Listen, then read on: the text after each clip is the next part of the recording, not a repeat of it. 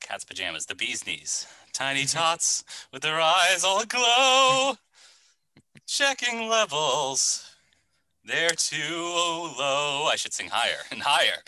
No, you're good. You're good. Yeah, no, you can I'm stop. great. No, I'm great. John, are you looking forward to the Christmas season? While we sit inside and do nothing. Indeed, I am, Greg. It's gonna be fun on a bun. Never heard that before. I'm gonna steal it and use it. That's from Futurama. Okay. Which season though? The good ones or the old? I really don't remember. Bender says it. It's one of Bender's many catchphrases. Yes. So I think because he has an innumerable amount of catchphrases, I think you're well within your right to steal a few of them. Got it. Okay. As I'm sure Bender has.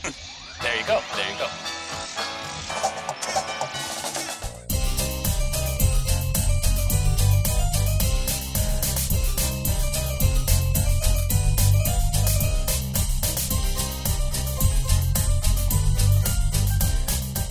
Gotta be a phrase about being a gas with gas or something.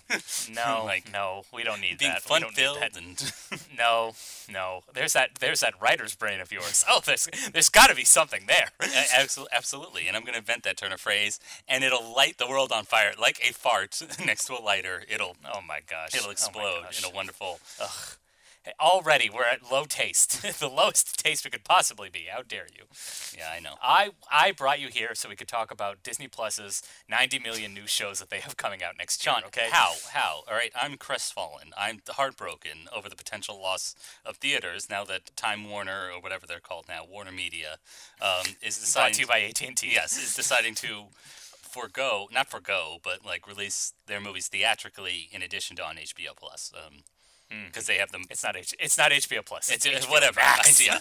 Max. The worst streaming platform. I guess we'll get to that later. But all right, say your piece about Disney Plus or whatever, because I want to move past that. Well, I mean, a part of I feel like the investors' call, the reason why they tried to make it such big news is because they were obviously shots fired from HBO Max. Oh, we're gonna do theaters and streaming at the same time. Better sign up for HBO Max now. And we're basically living in a duopoly now where everything is either Warner Brothers or Disney. So Disney has to be like, oh, you think that, HBO Max can compete with us? Well, we've got 9 million Star Wars products and 9 million Marvel products and 9 million Wait, Pixar John, are products. You arguing that things are done just for shareholders and to make them feel good and happy? Believe it or not, Greg, yes. Sometimes it feels that way, okay? Sometimes I feel like Disney doesn't care about the customer, okay? It's hard. It's hard sometimes, okay? I'm sorry you've been heartbroken. Now I need a moment, okay? Now I need a moment, all right? All right, perhaps excuse me, I'm speaking. Perhaps the bigger financial news on this financial podcast that you and I do, called The Indicator, is that yes, Warner Media is releasing its films on streaming the same day that it's out in theaters, starting with Wonder Woman 1984 on upcoming Christmas Day. Now, potentially, we're talking about the loss of, I guess, 1/5 of their revenue now, if not more. It'll be a big hit. A big hit that theaters are not prepared for, as they weren't prepared for this pandemic either. So, well, I don't feel any particular loss for the theaters because, as everyone's already mentioned, this is just speeding up the inevitable. Movie theaters were on their way out, and the pandemic just kind of sped up the process. Oh, really? Okay. You're obviously talking to different people on social media, because all the people I see are just as crestfallen as I. Oh. Like, no, like not my precious theater, not the sitting in silence among other people looking at the same thing, not the same fulfillment you get at a concert or church, for instance, or. So yes, I saw some very spiritually hopeless people on the interwebs lamenting this potential loss of theater, probably forgetting that Universal already tried this about 8 years earlier with Tower Heist and putting it to VOD I don't know for what, like... Yeah, but that costs like $50. Yeah. Who the hell is going to spend $50 to see Tower Heist? I know, the brass balls on the Comcast people would be like... Exactly. And now I am upset, though, because they did set Trolls 2 at like 20, and that was apparently a success, according to them. Yeah. So that's kind of unfortunate that now 20 seems to be the standard price to watch something that just comes out on your home that you can rent for a day, which is absurd. Which is It's a digital product. There's no scarcity to it, so fuck you. Still, but compared to most theaters now, that seems downright reasonable. I mean, I guess that's true. How much does buying food and drinks for two people cost at a movie theater? Like, it's got to be upwards of $30 now. And absolutely true. Yeah. Absolutely true. Yeah, I will not be. The only theaters I miss are the art house ones, but those closed a long time ago. So because 3 screenings of a Wes Anderson movie can't put you in the black at year's end. So sorry, like I don't care that AMC. Oh, poor Regal, poor AMC. Oh, boo. Yeah. You probably should have picked a better business model for one thing. That's what I was going to push back on. Like, I agree with a lot of these people that yes, the theatrical experience is the best way to see a movie. I think you'll agree. No distractions, like the communal experience. Like a lot of people were like reminiscing about the joy that people felt at all the Avengers coalescing at the end of Endgame to take on. Yeah, okay. Yes, you can be cynical. Come on, like let people have their fun and enjoyment, or Rey holding a lightsaber and taking on Kylo Ren. Yeah, I get that. I'll always remember my theatrical experience watching the end of First Reformed, and everybody in the theater looking at each other like, "What the hell was that?" Those are the theater experiences. Or when you and I saw There Will Be Blood together. Oh yes, and yes, when Brom deafening silence. Yeah, when Brom comes in after this bludgeoning, and everyone's just like, "Well, let's get back with our day." Move it out of there. Now, one of my favorites will be always be Inception. Yeah. At the end when he spins the little top and it cuts to black. And it's like it was a weird mixture because half of it is like, oh, that was really clever. And half was like, oh, that's bullshit. You can't pull that. It was kind of like a wave. It was like, whoa. Yeah. So yes, I'll agree with a lot of cinephiles that the theater is the best experience, and obviously I want it to be part of our cinematic movie or our consumption of movies. Mm-hmm. However, all their complaints reek of, and I'm going to use this word. Prepare yourself, John. It's a word that's been overused and lost all meaning. They're talking about the privilege. Privilege. Oh, yeah. I thought you were going to go elitist. Well, that's the thing. Yes, you could go with elite, but we're talking about the privilege of watching those movies like, say, First Reformed, or we saw not Gigantic. What was the Colossal? The Anne Hathaway movie. Yes. Like, getting the privilege to see that in a movie theater, when obviously, like, what we're really talking about of these theaters shuttering is like the Regal 18 next to the JCPenney that's filled with like with like poor parents who like had to drag their 3-year-old to the latest Marvel movie or something, and it's disrupting everything. It's about paying. Or the stoned 19-year-old who has nothing better to do on an afternoon. Yeah. Like, and he's just got the rank stench coming off him, or the people who talk at the screen, like it's or the dirty floors. You mentioned the dirty floors, or paying for, God forbid, paying for parking in addition to like $12 for a popcorn or something. Yeah, that's really what's going away, and I say that can't go away fast enough. So, and you also have to remember a lot of the people bemoaning the theater experience are critics who get special screenings that are like pampered to. Yeah, so I'm not going to say elite because that word's also lost all meaning. But again, we're talking about the privilege. We might be losing the privilege of, say, seeing a Hirokazu Koreeda film at the Lamel's Theater here in Los Angeles, or you going to the I don't know. It's in, what's that art house theater you like in Hillcrest? That's the one I was talking about. That one's already gone. Oh, it's already shuttered. That one closed. That one shuttered in like December. Okay. Sadly. Yeah, and then we also had one in my neighborhood called the Digital Gym, which I never got to much, but that was like a single screen, like 3 showings a day. That one shuttered like immediately after the pandemic started. Yeah. That was gone in like April. I don't know what they changed their business model to, but it was like, we're out of here. Bye. Yeah. So that's kind of a loss too. Again, I lament the art house independent theaters going away. I do not mourn for AMC or the big box ones. Whatever. With the yes. Poison. We can mourn for maybe like teenagers losing their jobs, but that's something else that, in addition to like the pandemic response, that's just our society not being able to like accommodate people at all. And Instead, they'll try to distract us and say, like, oh, it's people being irresponsible. Or, like, or you just weren't appreciative enough. Yeah. You didn't go to this business. You didn't care to Yeah. pardon or patron anymore. How dare you? yes. Whereas, oh, what's that? A rubber stamp approval for the next Costco or Walmart? Sure. Absolutely. There you go. But John, yes, I mean, we'll lament the potential loss for these art house cinemas in our respective cities. However, we do have the ultimate business model for them. As we explained last week, it is going to be small karaoke style, like house styles, where you can have private parties, put on whatever movie you want, Get drunk and rowdy as you want. It's perfect. get drunk and rowdy as you want, or if you want like a quiet, respectful experience, like the new Paul Schrader movie or something, you can do that too with your other film dorks. I look forward to doing that alone. Yes, that's my optimal theater experience, in a theater alone. Yeah.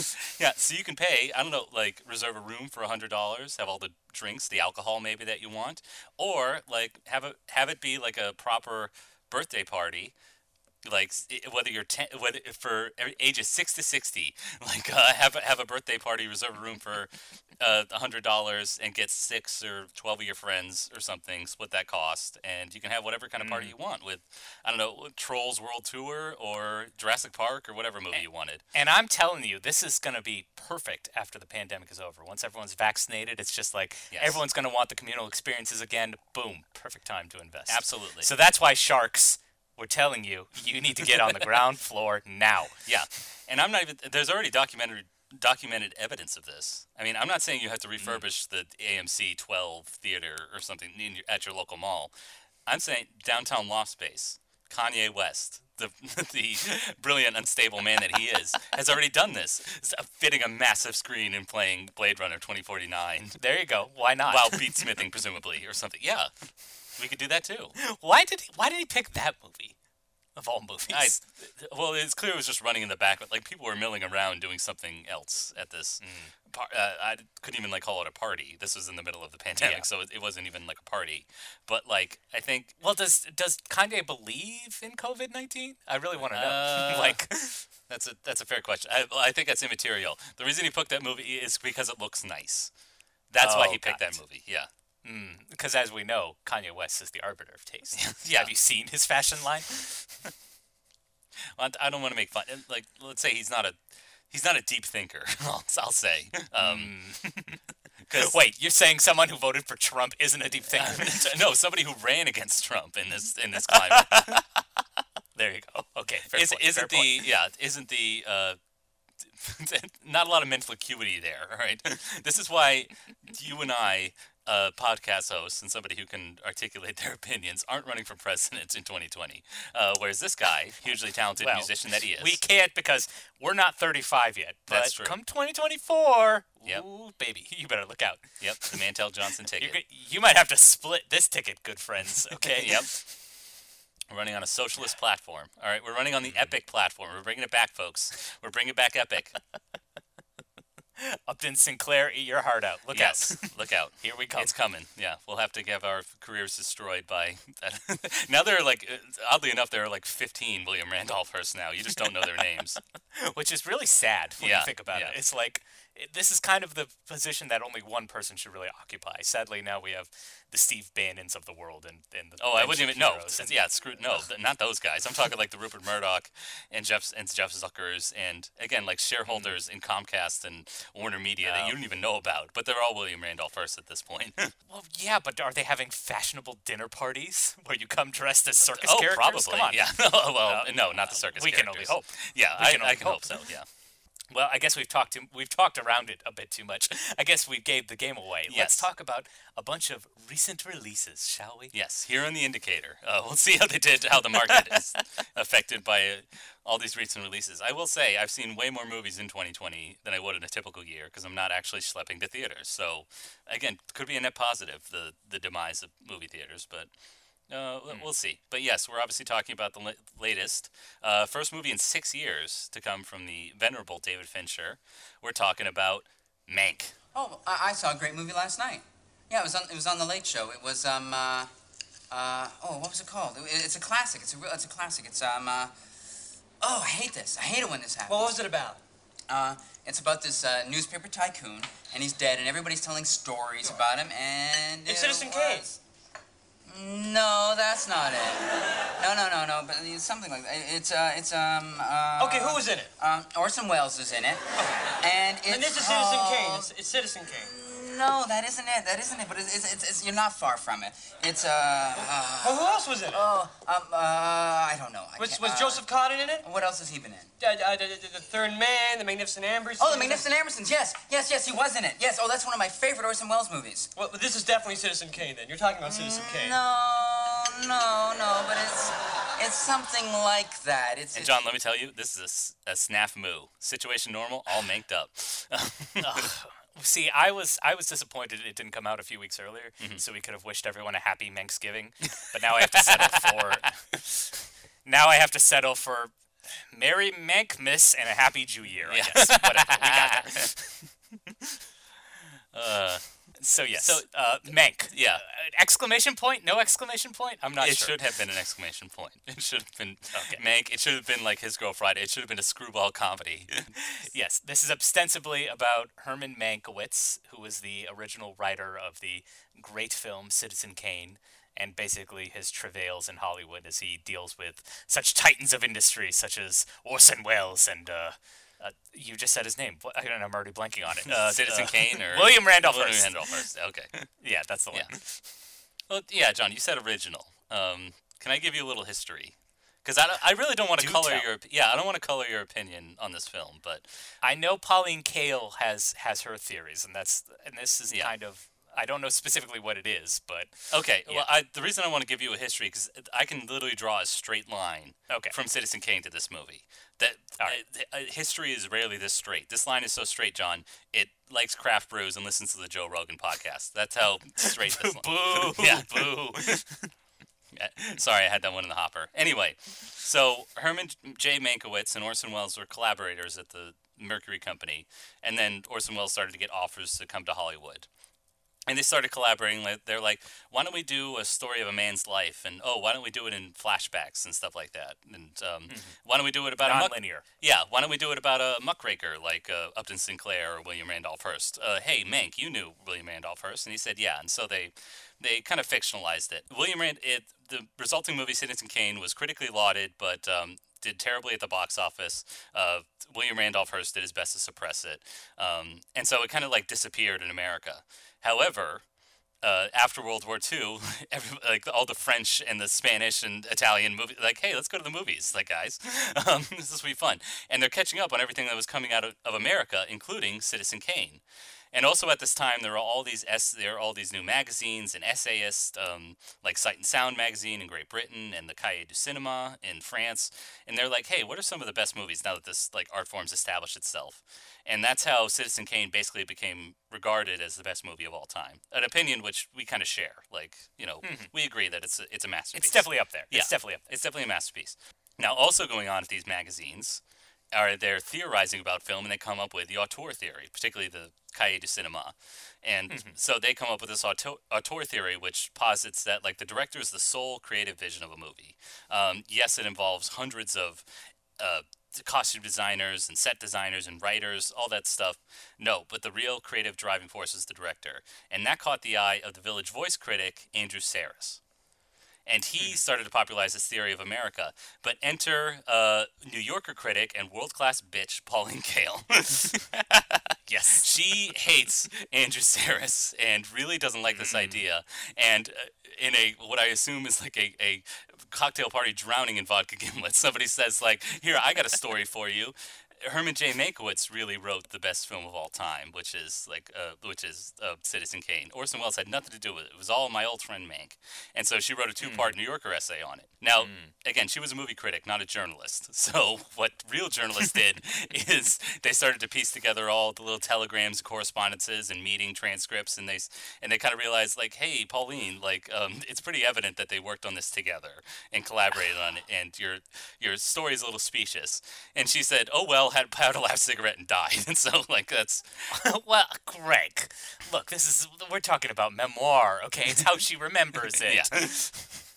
But anyway, even if the story is a little apocryphal, it's the kind of story where this myth perpetuates because it's a story of a writer who's like underappreciated or, kind of the underdog. The kind of story that appeals to Life magazine editor and part-time screenwriter Jack Fincher, who wrote a screenplay on spec and whose son, David Fincher, would go on to direct his vision in this screenplay. So even though it's a little apocryphal, that's why the movie exists. Now, John, can you tell me any other reason for the movie Mank to exist?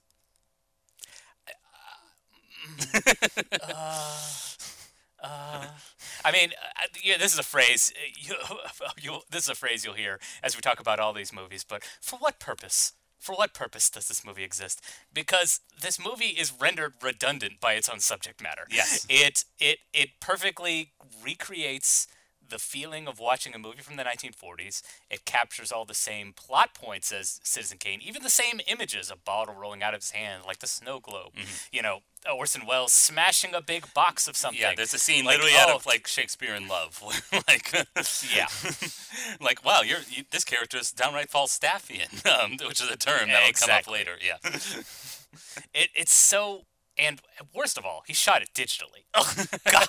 Like he didn't even bring out the film to give it that authentic look. How dare he? It just like there's no point for this to exist.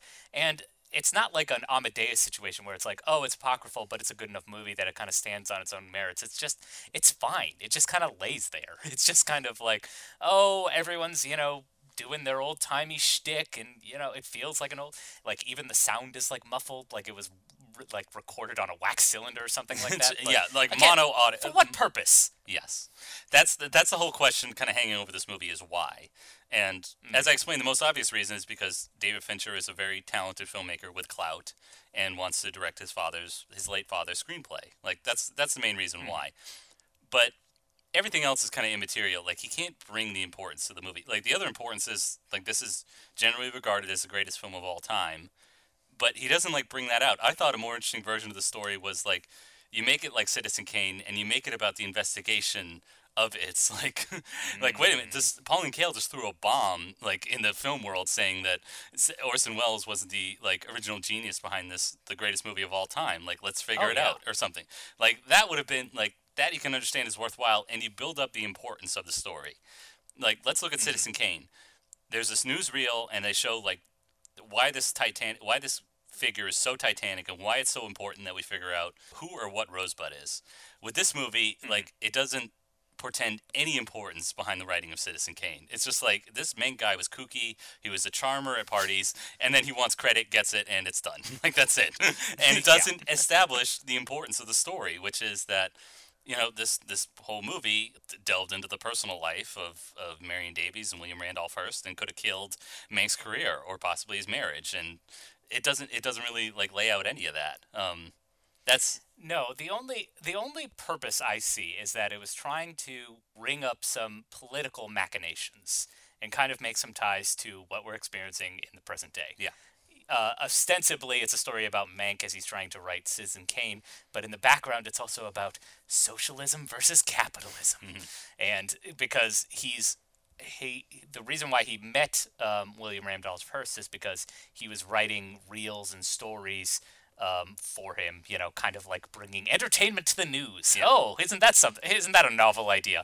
And obviously, once Upton Sinclair is running for governor under this socialist banner, that's when a lot of like the big news folks are like, well, we can't have this. And he's trying to like imply that like Mank is the inventor of like fake news and that he was like ostensibly created Fox News by accident, and that's part of the reason why he drinks so much and why he needs to like make this film as like retribution, but it doesn't lean too heavily into that. No. And also, again, talking about the purpose, it's redundant because we've already have a near perfect movie that deals with Hollywood's relationship between capitalism and socialism. It's called Hail Caesar. All right, the Coen brothers already did it, and they already did it beautifully. Yes, and it happens to also be in color and entertaining in ways. Like, whereas let's talk about the style. Like, David Fincher has demonstrated he can do whatever he wants with a camera, and that includes maybe tell a story about this, about say the merits of socialism versus capitalism, and these big, grand, sweeping statements. Like, he can do that. I don't know why he limited himself to this overindulgence of like being in black and white and shooting it on mono sound and limiting himself to the cameras. Like I don't know what it is about directors in their old age. They just want to make movies about people talking to one another and like how interesting they can make that. Like, Meg, it's Orson Welles. Of course it is. I think it's time we talk. What is it the writer says? Tell the story you know. Hello, everyone. Make yourself to home, Mr. Mankiewicz, or shall I call you Herman? Please, call me Mank. Mank. Mank? This is Herman Mankiewicz, but we're to call him Mank. Mankiewicz. Herman Mankiewicz, New York playwright and drama critic, turned humble screenwriter, Mr. Hearst. This is a business where the buyer gets nothing for his money but a memory. What he bought still belongs to the man who sold it. That's the real magic of the movies. Thunder, lightning, blood, fire, religion. Help! Someone save me! All in one film. That's director proof. That's why I always want Mank around. I hear you're hunting dangerous game. But also, like, it limits his greatest strength as a director, because part of what makes one of his trademarks is, like, he has, like, a god's eye view of the camera, and it's always moving, and it's always, like, shifting. Like, he does impossible things with the camera, or at least he did back in the day when it was, like, that was impressive. Now, obviously, no one cares.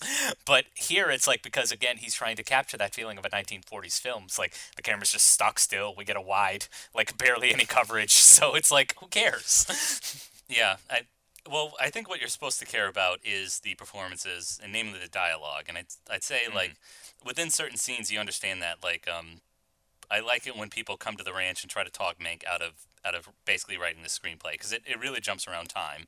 The first of two movies, we'll talk about that jump around a lot with time to the movie's demerit. But I do like that those scenes in particular when he meets Marion Davies, like, who's this old silent film actress and is heavily implied to be the Susan character, who famously in Citizen Kane is this untalented singer that Charles Foster Kane uses his wealth to build up her career, even though she doesn't really merit it. So I like that's going on, like, but you really need to understand like the subtext of that, or you need to be familiar with Citizen Kane to know like why that conversation's so important, or why she's like why she loves Mank, or and why she loves Mank and why she's trying to talk them out of this. Same with his brother, who became an equally great filmmaker in his own right, Joseph Mankiewicz. He would go on to direct movies like Cleopatra and write a lot of other great movies. Oh, he did Cleopatra? Well, yeah, well, okay. He was fired. He was fired after he became a boondoggle, I think. Oh, that's the first one that came to mind. Okay.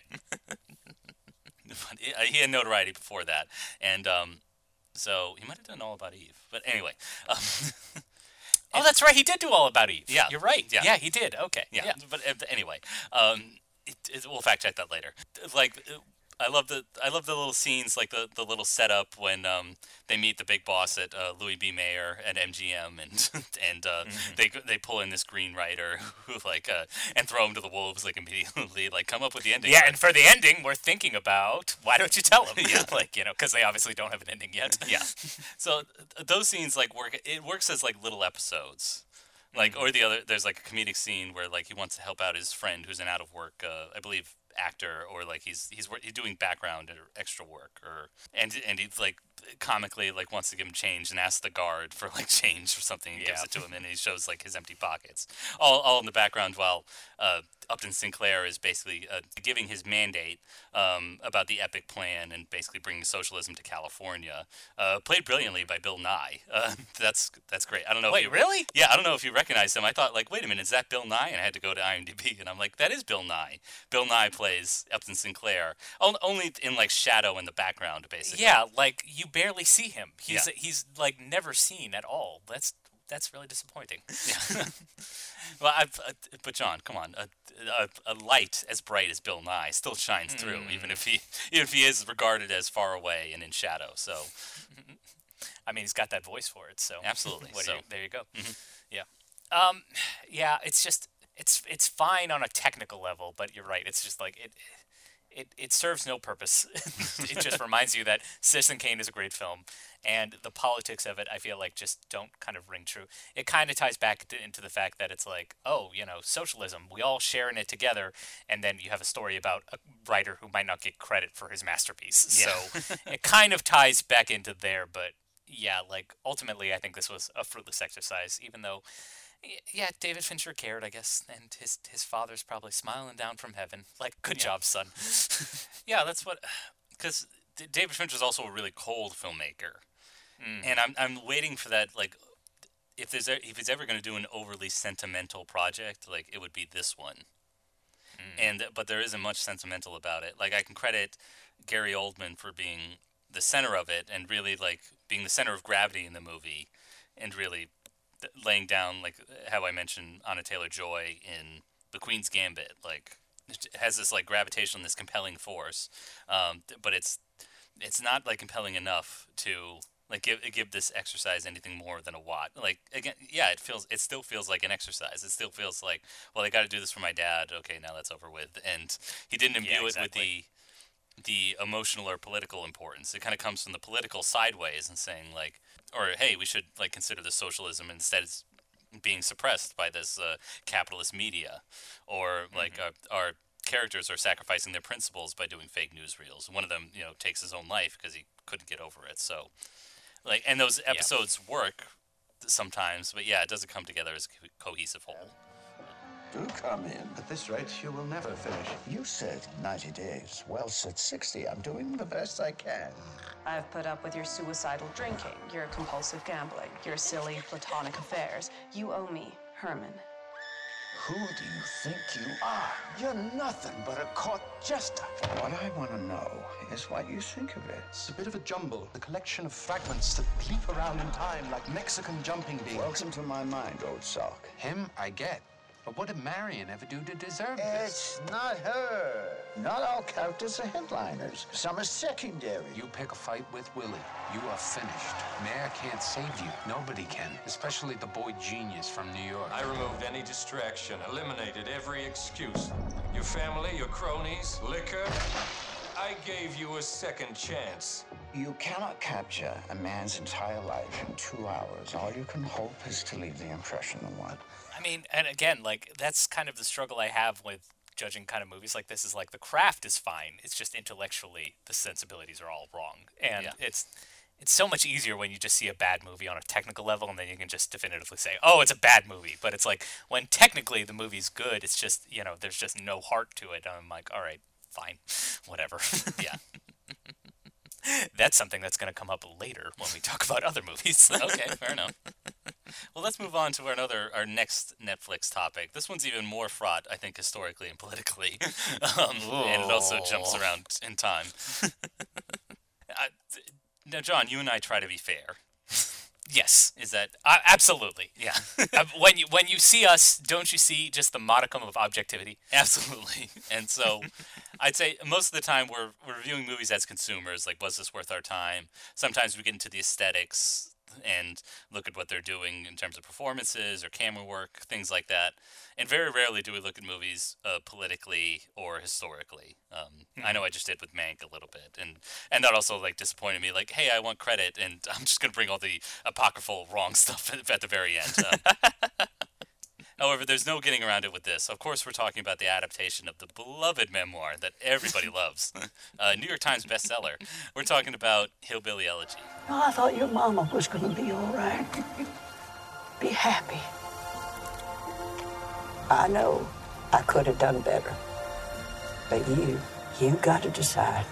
You want to be somebody or not. I've been doing real good. I just had a down month. I got an interview tomorrow, Mom. Otherwise, Oh, you know me. I always land on my feet. Daddy, don't look at that. Come on. Don't you look at... You look at me. You look at me. you let her get away with this every time. I told you that I would do better. You always say that. You're lying. I always try. You got to think about these kids. What do you think I've been thinking about since I was 18 years old, huh? Never had a life where I wasn't thinking about the kids. It's Hillbilly Elegy. Yeah. John, it was. Let's put on our pit helmets. Let's get our best safari gear. That was what I was going to say. It's like, the opening salvo of the Trump voter safari. Yeah. Yeah. Pity these poor creatures. What strange customs they have. Yeah. If you were curious about the quality of this movie, I do want to point out there are multiple scenes where our hero, a guy from real life, his name's J.D. Vance, he is driving through these cities and watching people out of his car windows like they are zoo animals. There are multiple scenes where this happens. I mean, it's also, you're talking about like jumping around in time. It also like flashes back to something he never experienced. Yes. Which is like the joy of the 1950s. It's like, remember when jobs used to be here? Remember when it was bustling downtown? And then it's like in the 80s, you see it like crumpled, and then you see it in 2020, and it's like really crumpled, and it's like, and it's all because we had bad moms. Anyway, yes. Yeah. It's not about economics, it's about personal responsibility. Okay. I was just going to say, Hillbilly Elegy is this year's Joker, which is, and again, going back to like the technical versus the intellectual sensibilities, like there's nothing technically wrong with this movie. Like the actors are giving it their all, the direction is fine. It's in focus and in color. Yep, and it's in focus and it's in color, and you can hear everything. Yeah. However, if you try to intellectualize or figure out what this movie is trying to say, your brain will melt. It's like, what are we doing here? I don't understand. Well, it's a huge contradiction. It can't figure out what it's trying to say. Same way the Joker couldn't. I'm going to draw another line here. This one is much more squiggly. This one is not straight. This one likes a vodka gimlet on a Saturday and likes to dish. Sorry, I'll dispense with the stereotypes, but we are talking about Hillbilly Elegy here. So, J.D. Vance is how do I put this? One of these lizard people who joined the army during the Iraq War, hyper ambitious, went to Yale Law School, and now works for a venture capital firm. Yeah. He's also not a very good writer, but he wrote a book about his experiences, and it basically espoused all of his political leanings, which are very conservative. They basically posit that, our government and economy doesn't support people anymore, and it's because people are lazy, and they just don't want to do it. Look at my family. Yeah, and they're trash people. Yes. Believe me, I come from trash people. Yeah. I come from a long line of trash people. Yeah, and I made it out okay. Why can't they? It's because they're not thrifty enough or Protestant enough or something. Yeah, I don't know, but too many drugs. Yes, but so this book got a lot of purchase in conservative media. You'll see J.D. Vance on Fox News all the time, but it wasn't until Trump won the election in 2016 that people were like, "Oh no, we've ignored these people. Let's put on our pit helmets and venture out into the holler and find out what do these hill people want." J.D. Vance, whisper then to us, give us this message. Come down from, not on high, but from the valley, from the coal mining towns, and tell us. Even though he was from the suburb of Cincinnati, as if he really had any connection to these people. And so, yeah, what we have here is a New York Times column of a movie, which is. Politically, doesn't touch, but you see all the messages there. This is clearly a guy who hates his mom and is more consumed with getting the interview versus taking care of his family. I thought, for a normal movie, for non-lizard people, they would say, oh, I want to buy a ring. I want to buy an engagement ring for my fiance, Usha. Or, hey, I'm not going to go to the big interview and get the big job, and I'm going to stay here and take care of my family or something. Again, instead we're following this goblin who's like, no, Mom, I'm abandoning you to make sure I get to my interview on time. Well, I think that's the movie tries to have it both ways. Yeah. It wants to say, yes, family's important. Family's the most important thing you can do. But also, give up on her. She's a drain. She's sucking you down. And so it's at the end, again, we're skipping towards the end because it's, again, so confusing. Yeah. He gives up on his mom. She says, I have to go. I have to do this interview. And again, it's the music swells, and it's meant to be this heroic thing. But John, it's an internship. The most heroic thing you can do. For Yale Law School. Yeah. Come on. No, this is at one of the big firms. He's already in Yale Law School. I think he'll be fine. Yeah. Yeah, not a lot of law firms are hiring Yale graduates, so he's got to make sure he goes to a good one. It's the movie tries to play it like he's doing the noble thing by leaving her behind. But, even after, conveying this message of like family's everything. Hill people, we take care of each other. Like again, the stupid fucking opening act where like bullies beat him up at the riverside, and then his family shows up because family takes care of family. But then it's like, no, wait, we can't. And it's like, wow, that was a hard thing for him to like. The best you could do it is like make it bittersweet or like kind of tragic. But instead, this movie tries to have it all ways and be like, oh no, abandoning his mother was the best thing for her. Yeah, so we're jumping around because the movie does, and it's a memoir with like political commentary, so it doesn't move in a straight line. The movie tries to streamline it to hilariously bad effect. It tries to be like a sappy, family-friendly movie, and tries to, I think, underplay the kind of political underpinnings. It's like, oh, remember when the life used to be nice in the 50s when American industry was a thing, and now look at it. Now everyone's on drugs, and you know what? It's just because we don't have good families. We need good family values. Yeah, so there's another critic who perfectly described this movie as basically it's a Medea movie for white people. I wouldn't go that far because the problem is like at least Medea is like a fun, entertaining side character. I guess that's supposed to be for Meemaw. The problem is like, so we start with kid J.D. Vance. He's with his Hill people out in Jackson, Kentucky. Again, honest, good people who rush to his defense when he's getting bullied. We'll see why he gets rightfully bullied in a second, but that's the really only hillbilly part we get of it. The rest of the movie takes place in his regular home in Middletown, Ohio, which is like kind of equidistant between Columbus and Cincinnati. It's I wouldn't call it hill. Pure Rust Belt. Yeah. I wouldn't call it like hill people, but yeah, there's like flashbacks. There's like old family photos, and yeah, we see this flashback of people going to this old timey American job at the steel mill. But now it's in 2016. It's abandoned. Or sorry, the movie takes place in 2011. When he's got to get this important job interview. But now it's abandoned, and like, oh, what a shame that is. Oh well, let's move on. And we move on to him at Yale Law School, and we're supposed to sympathize with him because he like doesn't understand the etiquette, like he doesn't know what the difference. He doesn't know wine. Oh, yeah, it's so confusing. Red and white.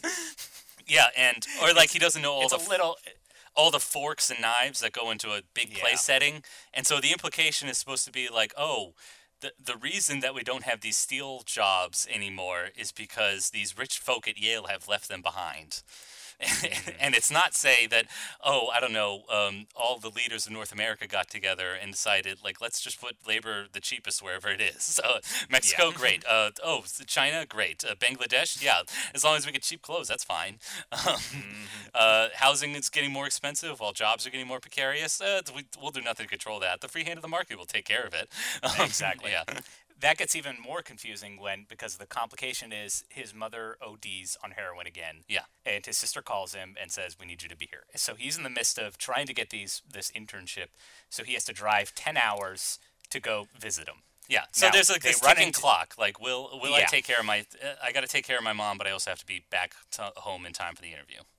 Mm-hmm.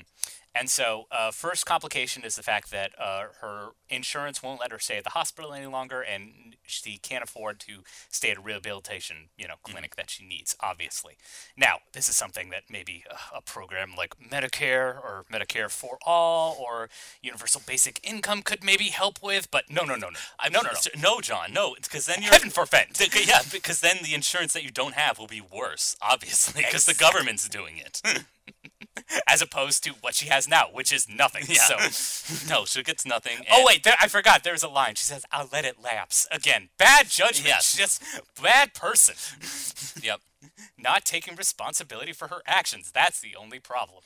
Yes, and the other implication being that she made bad choices. She used to work as a nurse, but those painkillers were just too tempting, and decided to go roller skating in one of the three unintentionally hilarious scenes that are in this movie. I'll get to the other two, but she takes these painkillers, gets high, and starts roller skating. God forbid, roller skating down the hospital corridor. When we saw it to great effect in the movie The Fugitive. I don't know why they think like roller skating down. Well, it's because they put on a wide angle lens in the whole After Effects, like this person is high filter. So it looked embarrassing. Yeah. There are some technical demerits in this movie. Like, they do shoot some things on the GoPro, which makes it look awful. Like, you can see the pixelation and everything. Like, there's one shot where he's riding his bike. There's another one where he's witnessing his mom have a drug freak out. Because addicted to heroin. But anyway, like, the implication is she's addicted to opiates because she's made bad decisions, not because the market has pumped it full. No. and to basically encourage doctors monetarily to make sure that they prescribe them. Not because she couldn't get childcare. She was a single mother, and so she had to make all these tough choices. No, bad choices. Yes, that's the problem. Yes, she made not bad because choices. we don't have universal childcare in this country. No, that can't be it. No, yeah. Why should the government pay for that? Yeah, so the movie tries to gloss over all those odious aspects of the book. But the problem is, I think at the center of the black hole is the J.D. Vance character. Not the guy in real life. I've never met him. But the problem is that the kid is a loser.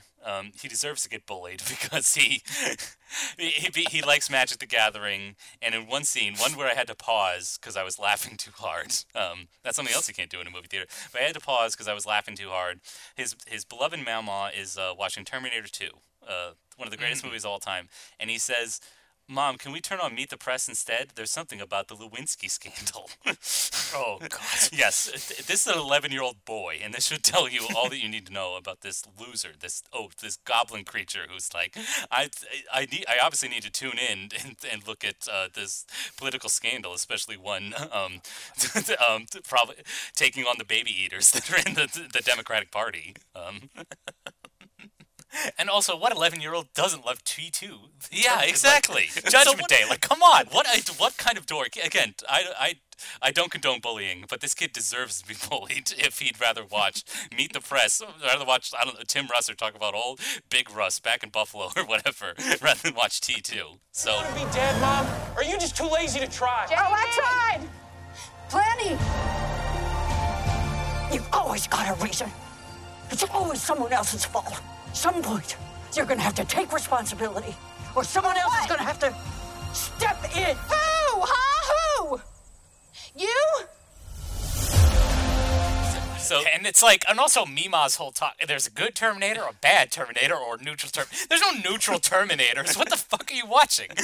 Yeah, so, okay, let's take a step back. We're obviously, like, we can do our cinema sins or whatever, but let's take a step back. Now, like Mank, we know why that movie exists. David Fincher wants to direct his father's screenplay as a tribute to his dad. Why does this movie exist? It's to get Amy Adams and Glenn Close combined 13 Oscar nominations between them with no wins, like one more shot at gold. How does it work from that effect? Like, what did you think of their performances? Fine. I understood their dialogue, I guess. Yeah. Like, it's just so, it's hammy, like, is the worst way I can basically describe it. It's like, again, like, it's a cynical, like, it's oozing that kind of desperation for an Oscar, gold from the direction, from the acting as well. So it's like, I wasn't really, like, sold on it. I wasn't, like, absorbed. So I don't know. What did you think? I think they're doing the best that they can. Yes, they're playing to the cheap seats. I think they know what they're doing, and they want to. I think they're also done no favors by the material because, as we said, like, this is written by a guy who obviously hates his mother. So Amy Adams' like character reacts badly. Like, it can't dramatize these family conflicts. So, like, there are multiple scenes that set off conflict by somebody, like, bumping into something.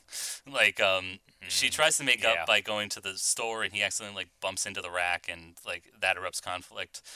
She tries to give him a dog, and then the dog, like, pees in their bedroom and knocks over their Easter heirlooms, so that ignites some conflict. And so, like, she's got, like, and it's just absurd. Like, you don't believe that this actually happened or something like that. And well, I think it's meant to kind of communicate maybe like an undiagnosed, like, bipolar disorder or something like that, or else like something else that's mentally going on. It's like, because that's a sign of it. It's like, it's a scene that's supposed to be joyous, but then one thing just kind of like sets her off. Like the other big one obviously being the car scene, like after that little incident, it's like a getaway and she's like happy. And then, he kind of like makes fun of her and her choices. And then she's like, I tried to raise you kids right. And then just starts speeding and kind of threatens, like, I could kill you right now. Like, and That scene, that's the only scene where I was like, oh, wow, okay. Because that's like the first kind of scene of abuse. And it's not like overplayed where it's like, damn you, it's like slap play exactly. fighting. Like, you don't believe it. Like, I don't. It's very possible that this did happen to the real life J.D. Vance, but the way the movie portrays it, it's ridiculous. Like, I didn't believe it for a second, especially when it's preceded by two scenes where, like, again, she blows up over like a glass of milk getting spilled, or again accidentally knocking over a display in the card store or something. Like, like you just didn't believe it. And the same with Glenn Close has her Oscar monologue when her character decides, like, yes, I will take care of JD, even though I'm this old woman. It's clear that my daughter is oh yeah, where it gets hushed. Yes, it's the Oscar clip scene. Glenn Close for Hillbilly Elegy. Yes, and she says, like, you get that calculator. I spent $80 on it, even though you stole it. And yeah, it's all this like happens in the space of like 10 minutes or something. And again, what follows that. If only he made better personal decisions than the exactly. GI-84 wouldn't be $84. Yes. Yeah, and what follows that impassioned speech is we do see JD straighten up and fly right. He gets a job as like a busboy or something, and we see that it motivates him to work harder thanks to Mima's like a big speech. But the problem is love. Yeah, but the problem is it's very late in the movie, and I'm like, I already know he's straightened up and fly right. Like I'm not like go JD, you did it. Like I already know you did it, and all that it's amounted to is like, am I gonna get the interview at Yale Law School? Like he's already made it. He's fine. Yeah. No, you're right. The whole jumping back and forth really does it no favors. Yeah. Like, and TV does this too much as well, where it's like, it used to be kind of exciting when it's like, oh, we do a flashback, and then it's like, that informs the character. But if you make it so, like, fucking blatantly obvious, then it's like, you're not telling us anything new.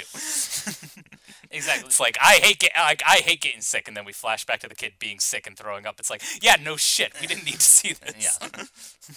Yeah, so I don't know. God bless them. They're incredibly talented actresses, but they're playing to the cheap seats of this movie, which is very badly done with just a pile of crap for a foundation. Like I don't think there's any way that you could do a movie with this material and still bring across its odious politics. It's apocryphal personal history, probably. And well, maybe you'd have to give it like the Starship Troopers treatment, where it's like J.D. Vance is the villain, where he's like, "Fuck you, I got out of this town, dragging me back." That's the impression I got at the very end of the movie, the very final shot. He makes it back in time. There's no tension either. Like, at least in very similar to The Pursuit of Happiness, where he has a young son. Again, I'm translating this for non-lizard people, like J.D. Vance. At least he has a son that he's taking care of. And he makes it to the interview, even though he's all disheveled and like dirty and stuff. But, again, his passion comes across. So he makes it. But here, J.D. Vance makes it with plenty of time to spare. He goes into the interview room, and he sits down, and he says, like, it's great to see you, sir. And he scowls, and then cut to black while the music swells. And I'm like, how about a smile? How about, like, some sense of fulfillment or joy going on here? But instead, he's like, I'm very serious, Yale man, and I'm going to go be a venture capital and, like, work for a literal vampire like Peter Thiel. Great. Yep. Awesome. Yeah. At least I got my McKinsey money. Yeah, exactly. So that's that's what it's trying to celebrate. It's trying to celebrate people like McKinsey consultants or something. Yeah. Or Deloitte. Yeah. So maybe we're bringing too much of our personal biases into this because we know too much about J.D. Vance. But no, it's a really odious, ugly piece of work. That well, no, I think if the politics behind it would be fine if the movie wasn't actively like trying to fight against it. Because again, he abandons his mother, and then what do we get over the end credits? She's been sober for 6 years. Like she eventually buckled up and got straight. Like okay, no thanks to JD, I guess. He could pay for that room, I suppose. Yeah. That's all he fucking did. Hasta la vista, baby. How many times have you seen this? Oh, about 100. Everyone in this world is one of three kinds. Good Terminator, a bad Terminator, and neutral. You're a good Terminator. Well, I wasn't always. I had to learn. You could too. I love you. I promise that I'm going to do better. Honey, you got to write your own life. Don't make us your excuse, JD. Family's the only thing that means a goddamn. You'll learn it. weird movie. Yeah. Weird movie. Awful. Let's get back to something sunnier, huh? Let's get back to more hillbillies. Let's get a different variety of hillbillies, shall we? Yeah. This one's, well, it's also based on personal experiences. It seems a little bit more fictionalized. Let's move on to a personal, a heartfelt story from your favorite writer, John, or I should say, the writer of your favorite movie, American Beauty. This is Alan Ball's writing, directing, not his directing debut, but just a sweet little movie on Amazon. You can see right now, Uncle Frank. Happy birthday, Daddy Mac. Well, that one's wrapped up so nice it must be from Frank. Electric shoe polisher. Next. I never knew why Daddy Mac was so mean to Uncle Frank. He was the kind of person I wanted to be. Smart and funny and considerate. You're gonna be the person you decide to be, or you're gonna be the person everyone else tells you are. You get to choose. Can I come visit you sometime? Hi, I'm Frank's niece. Oh my God, Beth, nice meeting you. Frank didn't tell me you were coming. That's because he doesn't know. He doesn't know. Oh, well, okay, this is gonna be very exciting. How do you know Uncle Frank? He's my roommate. Wally and I lived together, we have for 10 years. Never known anybody who was gay before. Of course you have. Choir director of church. Mr. Jurgensen? But he's so... What? Religious. Uncle Frank. Uncle Mank. Let's talk about Uncle Mank. Maybe that's a recut we should do. Yeah. This is another hillbilly elegy of sorts. This is about who is the main character of this movie, Greg? Please tell me. That's it. Okay. I'm gonna make up some history on this one. I think it was supposed to be. I think it was supposed to be Uncle Frank, who, as we see at the very beginning, is a little estranged from his South Carolina family. He's an NYU professor. He's a little bit more pensive, introverted, more to himself, like not hooting and hollering like his down home country family. He's a little bit more Pitched erudite. perfectly by Steve Zahn. Hell yeah. Woohoo. Yeah, so he's a little bit more erudite, and we see some friction between him and his father. Now, this is all seen through the eyes of his niece, who's 16 years old, wants to be like him, wants to be like sophisticated and urbane like he is. She doesn't quite fit in with the family either, and so she eventually does get to go to NYU, a school where he teaches. But that's when she learns that he's actually gay and has a domestic partner of however many years, at least 10 years, I believe. Sadly, the father passed away, and he's required to go home, and they think, oh, this is the time to come out, I think. Maybe. We don't know. Like, he doesn't want his partner there. He's even reticent about her knowing the secret, so, like, what's going to happen? And in that, he's also getting flashbacks to some trauma tied to his sexuality back when he was growing up. So I think... Again, I don't know the history of this movie, but I think it was supposed to be about him. But then I think somebody at Amazon Studios says, like, that's not going to make a trailer. Here's what's going to make a trailer is if you get this young girl to do voiceover for it, and she doesn't have to do anything. She doesn't have to learn anything. She doesn't have to change his character. But she does get to supply voiceover and basically be like a conduit character, because we can't have our main character be gay, not when, I don't know, like 90% of our audience isn't that and could never identify with a gay character. So... I think that's the reason that she's there, is to basically be in the trailer. But there's also a few scenes where it's like it's obviously meant to be from her perspective. Like, for instance, the party where she eventually meets his partner and figures out that he's gay. It's like it's meant to be really awkward for her, mostly because she's 18. She's never been to a party before. But then it's like there's stuff there that just kind of blows her mind, like a white person and a black person making out. Yeah. What?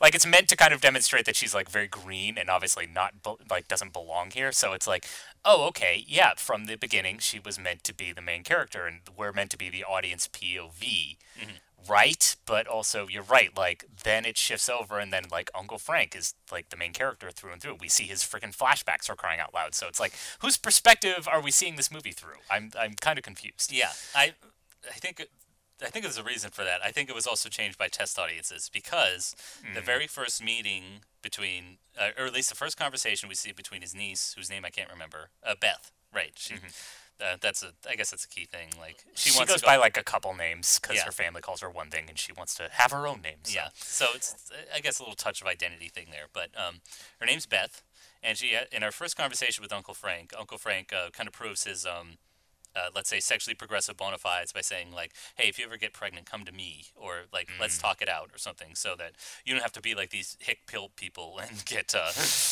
married at 16 because you got pregnant for the first time or something. And I thought that's how they were going to meet up or something. Like, she has a boyfriend in New York. She gets knocked up, like, accidentally or something, and goes to him for help.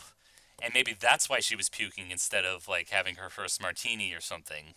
Like, but I don't know, like, again, maybe it tested poorly with audiences. And, like, let's think of something else. She accidentally gets drunk and her boyfriend isn't really the boyfriend. He's just using her to get close to Paul Bettany, who, like, in the most convoluted seduction scheme ever.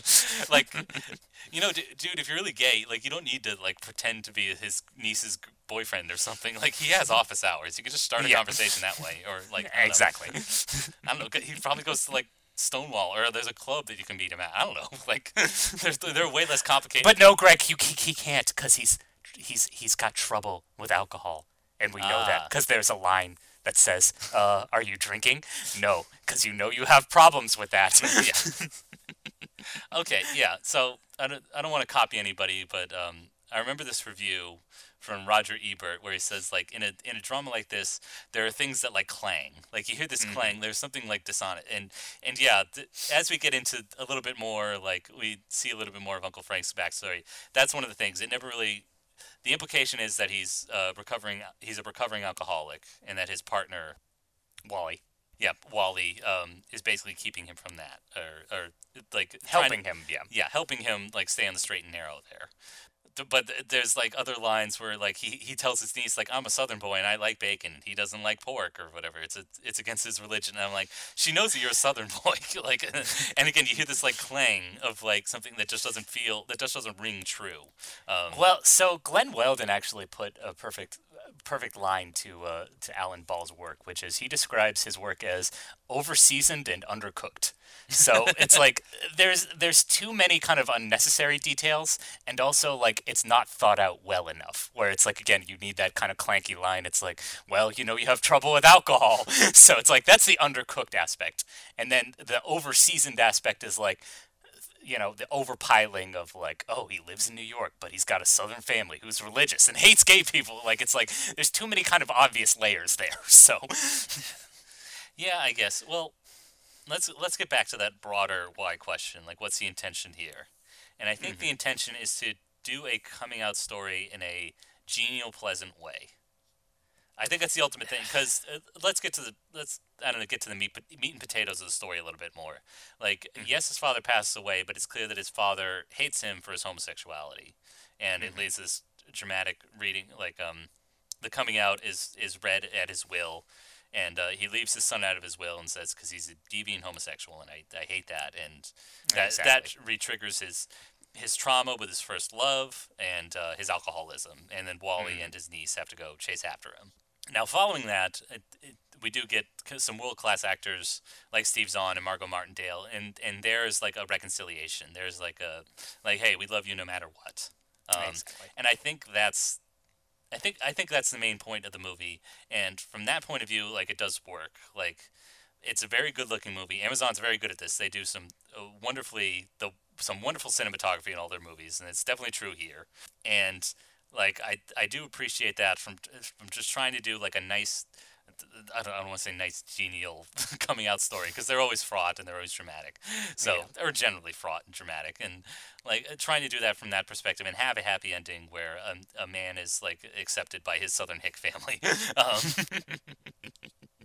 I think the intention works there. It's just everything else that he kind of filled it with, like the niece character who doesn't grow or change at all. The Wally character who's, like, that's actually Alan Ball's husband, the guy who plays Wally. And I'm sure and I'm sure he wanted to write, like, a plum part for his partner, but, like, yeah, he's just kind of a goofball and a little bit comic relief, and has to has to play worried when, like, oh no, Frank's disappeared, like, where could he possibly be? And, you know, like, he's just given no favors there, and yeah, it's just a little clunky. I admire the intention, but yeah, like, overall the effect is, like, clunky and not super compelling, and just like and there's not enough story there either. It's like we basically gave the whole game away. It's like the big kind of third act twist is the reading of the will, and his father outs him to everybody. And it's like that's pretty much it. And then there's the reconciliation and the forgiveness, and that's pretty much all there is. Sadly, it's a pretty thin movie. All things considered. So it's 90 minutes. It is like Air. I think it's more designed to be like running through one of those light forested areas to a lake in South Carolina or North Carolina. I say hill folk. It looks like eastern North Carolina, which is just flat nothing. So also his father catches him because he leaves the fucking door open. It's like, come on, like stupid. At least contrive a reason. It's like, oh, he left his baseball cards here. I'm gonna go up to his room, open the door. Oh no, what's this? Like, come on. Yeah, that his father's played by Stephen Root. And you have to work really hard to make Stephen Root unlikable. Like, you really, really have to. Well, no, incredibly talented actor, but it is kind of one note because he is just the unrepentant bigot towards his son, and so. Like, you've got these wonderful actors who have so many dimensions, and yet they're only allowed to do one thing. Like, Margot Martindale's just supposed to be her, big, fun-loving self, and, says... and poor Judy Greer gets stuck with the ditzy, housewife, where she doesn't even know what's going on. Like, she's also kind of meant to be comic relief. It's really disappointing. Wasted talent here. Yeah, I mean, so not perfect. I still, have, a little appreciation behind the intention of it, and... Like some of the resulting technical aspects, I don't know, the old cars are cool on the road trip, which isn't really a road trip. Yeah, I felt like I was in the 70s, so there we go. Well, that is Eastern North Carolina, so you do have that. There you go. Zing, boom, roasted. Got him. What is the relationship between the two of you and the young lady over there? Oh, she's my niece. I'm his nephew.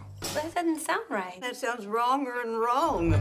You're not gonna run away from this your whole life. Frank! You need to be part of your family. I don't want to be a part of my family. But I've traveled a long way.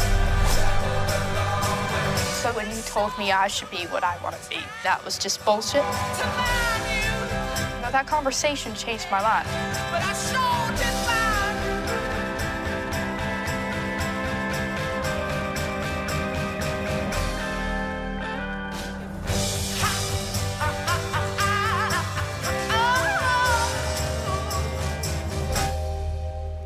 If that seems like your kind of appealing thing, I wish we could be more positive in this recent release. I feel like everything's thrown up in the air because of the pandemic. I wish we could offer people some light of hope, oh, this movie's revelatory or worthy of Oscars at the end of the year. And none of these films are.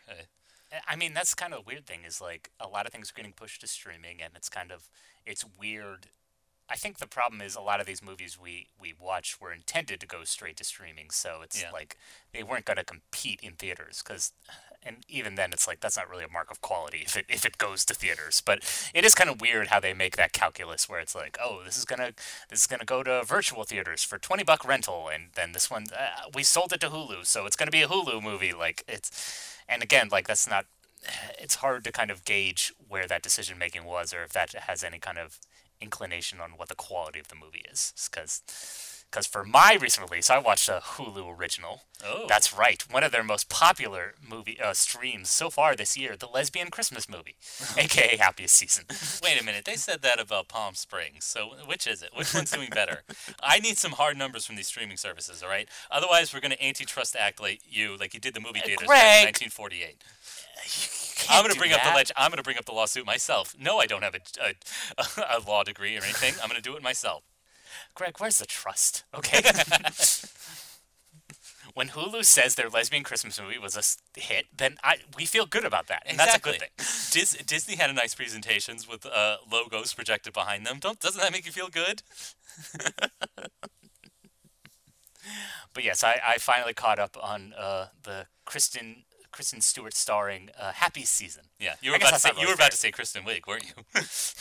Very, very close. Yeah, because this is the kind of movie that Kristen Wiig would do, but maybe not Kristen Stewart. So, I mean, that's kind of the problem with the movie. Is it's a romantic comedy through and through to its bones, but I feel like it had it has zanier elements at times, but not enough. It kind of is like pitched too perfectly down the middle, where it's like, oh, it's it's not really a romantic comedy because it's like it's more about them. They're already in a relationship at the start of the film. Yeah. And it's hot and heavy, and in a moment of kind of like of exuberant excitement around the Christmas season, Kristen Stewart's girlfriend Harper says, "Hey, why don't you come home with me for Christmas? My family makes a big to do." All right. So can you give me more details on how hot and heavy it gets, please? It's again like going back to like the zany aspect of it. Like, so they're on this date where they're like doing like a little Christmas light tour, where it's like they're this little neighborhood does like a big show for all their houses, and so Abby, Harper is the girlfriend. Abby is Kristen Stewart. Okay. I should know their names. Okay. So Harper is played by Mackenzie Davis. Abby is played by Kristen Stewart. Harper's like, oh, we get a great view of the roofs, so they have to like kind of scuttle up to the roofs kind of illegally. Okay. And they almost get caught, and then Abby ends up dangling from the roof for a hot second. It's like a 2-story building. She ends up falling on like a big inflatable snowman. So it's like it's got zany aspects like that, and like after that kind of like their hearts racing from danger. They were almost caught. Like blah blah blah. That's when she invites her to come home for Christmas, and the title of the movie when it should John, that is not hot and heavy in the way that I was hoping, but. I'm sorry, Greg. This is tasteful, okay? All right, this fine. movie's pitched right down the middle, okay? Okay, so it's not the L word. I see. Yes, no, it's not the L word. There's no murders, sadly. So, all right. So, like, I wish the movie kind of had a little more like zaniness or had like a little more screwball comedies. It has a handful of scenes like that. Like, there's a scene. Obviously, the big complication is Harper invites her to Christmas in this kind of like moment of passion, and then the next morning she's kind of unsure about it because the fact is she's not out to her parents. She doesn't even know that Abby is her real partner.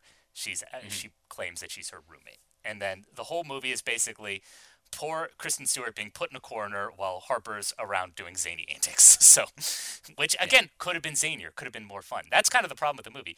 We spend all the time with Abby when we should be spending it with Harper, because Harper's the one with the arc. Harper's the one who's going through the struggle. She wants to impress her parents. She has this kind of rivalry with her sister Allison Brie about who's the favorite, and they're both like kind of competing with their kind of like, hoity-toity, Yale law student family, like, where, who's the favorite. And so that's why she's never came out to them. That's why she never talked about her, gay inclinations before. She wants to be the perfect daughter. Mm-hmm. So it's like, the problem with the movie is, like, if you're going to go into romantic comic territory, really lean into it. And, like, again, like, there's not enough of that. And then again, they should have made Harper the main character, not Abby, because poor Kristen Stewart has like nothing to do but just be sad in the corner. That's what I'm wondering. Like, this is a romantic comedy. That I wouldn't cast Kristen Stewart for a romantic comedy. She's very good at drama and intoning like kind of heavier material, but not doing like pratfalls and hanging off ledges and stuff. Well, and that's the thing. It's like half the movie is those kind of like sad internalized moments where she's like, awkwardly in the corner of the frame, like not being comfortable at this, fancy party with all her Republican friends, Right. So like that's a majority of the movie, unfortunately, when it could have been, and again, obviously, there's the big blow up at the end where it's like everyone's fighting and Alison Brie's character is the one who goes, well, she's a lesbian, and it's, again, it could have been zanier. It's like, there ends up being a fist fight and, the tree falls over, obviously. But, like, come on. Like, that's baseline, guys. Like, you could have been way more creative with it. Obviously, the tree's going to fall over at some point, but it's like, what else do you bring into the story? Come on. But, yeah, the tree falls over and our serious, our dead straight look at sexuality and why we still can't feel like we can express ourselves. Because I know this from the filmmaker is a lesbian, and Kristen Stewart's also a lesbian, and yeah, I could see like they want to tell their story, but like I think the tone is odd, or why we would go like so conventional to have like again the Christmas tree falling over, or pratfalls, or the gay best friend played by Dan Levy or something. Yeah, exactly. Which actually, at first I was kind of like annoyed, but then he does actually get a few funny scenes because part of his role is that the reason why he's brought in is because Abby promised to do some pet sitting instead of going to Christmas. That's what her original plan was. So she invites Stan to do the pet sitting instead, and he ends up killing a few pets. So it's funny. It turns out to be funny. No, that's funny. Now that's funny. Now that's comedy. Yeah. What about Aubrey Plaza? I know she plays Abby's ex or something, or yeah. So she plays Abby's ex, and so as Harper. No, she plays Harper's ex. Okay. And so while Harper's running around, trying to be like the perfect little daughter, her and Abby actually get a few scenes. And again, but that's when it gets into kind of serious mode because Alison Brie's character kind of confesses it's yeah, I've been there before. Like they kind of so they friendship out of it. Yeah. Exactly. Which then turns into accusations. It's why are you hanging around with my ex so much? Again, other kind of complications, and it just kind of piles on to the conflicts they're already having. So. That's unexpected. I was expecting a zany rivalry, no, Abby Plaza's character would try to sabotage their relationship in zanier ways. The zany rivalries between Mackenzie Davis and Alison Brie. Okay, all right. And Alison Brie is actually toned down a bit, I think, for this role. She's very steely. She's kind of she's the kind of character who sucks all the oxygen out of the room instead of her manic energy that she brings to stuff like Community. So okay, yeah, all right. And actually, my favorite sister is the third one, Jane, played by Mary Holland. She's the kooky one, where the other two are the rivals because they're both trying to play perfect. The two parents admit we kind of gave up on her after the biting didn't stop after kindergarten, so she's the kooky one. And there's a few well-observed moments, and I laughed out loud a few times, but yeah, it's fine. It's fine. It's fine. That's fine. Lightweight Christmas entertainment. I don't know, was it designed to go to theaters or it just wound up on Hulu or something? Or? I think it just ended up on Hulu. And I think it was always kind of meant to be a streaming, exclusive. That's what it feels like. It doesn't really feel like it was meant for theaters. More oppression for the market for our LGBTQ community. Who can't. There you go. Uncle Frank and now this. Yep. What does it end, folks? I don't know. That's grave injustice. This is why theaters should be shuttered, because they refuse to make corrections in our culture. Yeah. Here's the thing. Independent gay cinema. All right? We've got gay bars. We need gay movie theaters. I don't want to know what goes on in those movie theaters. I saw Philadelphia. Tasteful stuff, Greg. Tasteful stuff. Okay. How dare you? Anyway, Greg, what did you catch up on? I caught up on a documentary that is a little political. I say a little because its intentions are a little unclear. The documentary is called The Way I See It, and it's about Pete Souza. John, do you remember who Pete Souza is? Yes, he is the photographer for the Obama White House and apparently also the Reagan White House. Yeah, so he was, just to give people a recap, he was one of the first hashtag resistance heroes. I say hashtag resistance very intentionally because he's been a White House photographer, yes, since the Reagan administration. And following his, I don't know, I guess he was dismissed because, again, things change hands. Sometimes there's continuity, sometimes there isn't.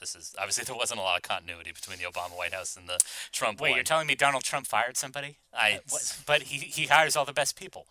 I'm confused. Well, he surrounds himself with the best people, like Rudy Giuliani. Hotshot lawyer Rudy Giuliani. Yeah, we'll get to that. But basically what Pete Souza did was take to social media and set up these kind of, let's say, passive-aggressive comparisons between the smart, serious leadership of Barack Obama and the cartoonishness of, and adding a comment that created a counterpoint between the cartoonishness or the unqualified nature of President Trump, President Cheeto, as it were.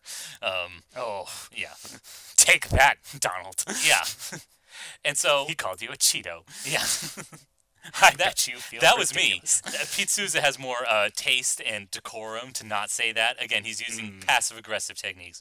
Or as somebody said, shade. She gets no credit. A woman made this, basically wrote his first coffee table book for him called Shade because she dubbed him the King of Shade. She doesn't even get a mention. She gets one mention, but that's it. Really? Yeah. God. He probably owes his whole career to her at this point.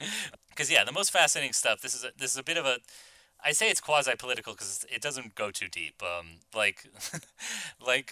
Pete Souza and the Obama administration as a whole, it's about how things look. It's about optics, and so and so that's really what the the documentary can't just come out and say like, hey, because I think it was produced in cooperation with MSNBC. So you should really know. It can't quite come out and say like Trump is dangerous, Trump is bad, vote him out. Yeah. Like, you know, this is very intentionally released in October, so like it can't quite come out and say that. And instead, it gives a little bit more biographical detail.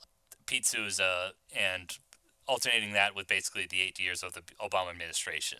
And the Pete Souza stuff is a little bit more fascinating because, again, I had no idea, like you, I didn't have an idea going in that he worked for 3 administrations prior to that. But it only, like, touches on, like, hey, are you a member of the press or are you a propaganda minister?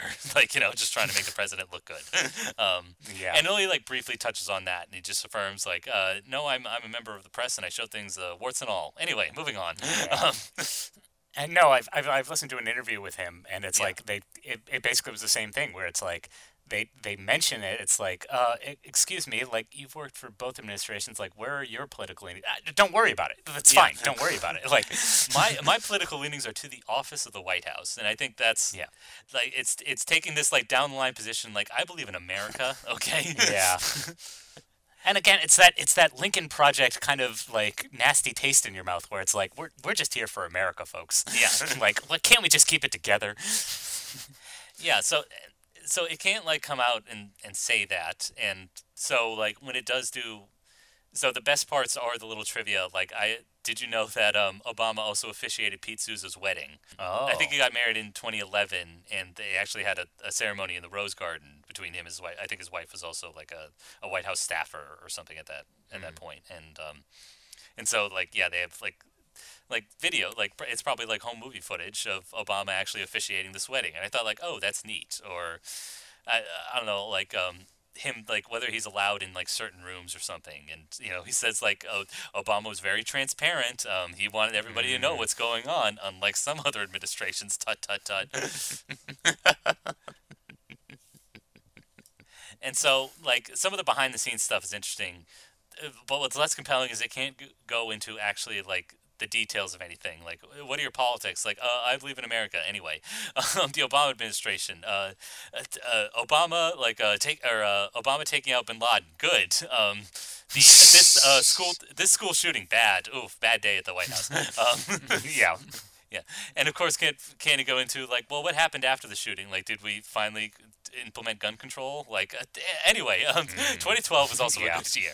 Yeah. So, like, it's not a political. If you're looking for a political polemic documentary, this is obviously not it. This is more like kind of, again, to glide along until. It's clear that they couldn't finish it with their intention, like in 2020, because like we cut to then Zoom footage of Pete Souza. Oh no! Yeah. And then at the very end, like in the final 5 minutes, it just becomes this montage of, like, as white people say, everything going on. Because then, like, we show, we have photographs of doctors and nurses trying their best to curb the pandemic. And then, the latest Black Lives Matter protests, like, coming up. And it's supposed to be swelling music. And then this is how overt it gets. There's, like, kind of a shot slipped in at the very end of it's, like, Obama shaking hands with Joe Biden. And that's how, like, overt it gets in terms of, like, actually telling you, like, who to vote for. Or like, yeah. So I say like not boring, but like again, you can't. We're gonna ask the same question we did of all these other movies: is why? And again, the why is very obvious, but I wish it had more either conviction or I don't know, could just like. Just be more interesting in terms of like telling me about the White House photographer. Like, yes, the posts were like fun back in January 2017, but you know, you got to give me more if you're going to fill up an hour and 40 minutes of my time. So yeah, it only does that. It only does that sparingly. Because again, the source material's thin. Like, you know, Pete Souza, like, I fell in love with photography at college. You know, ...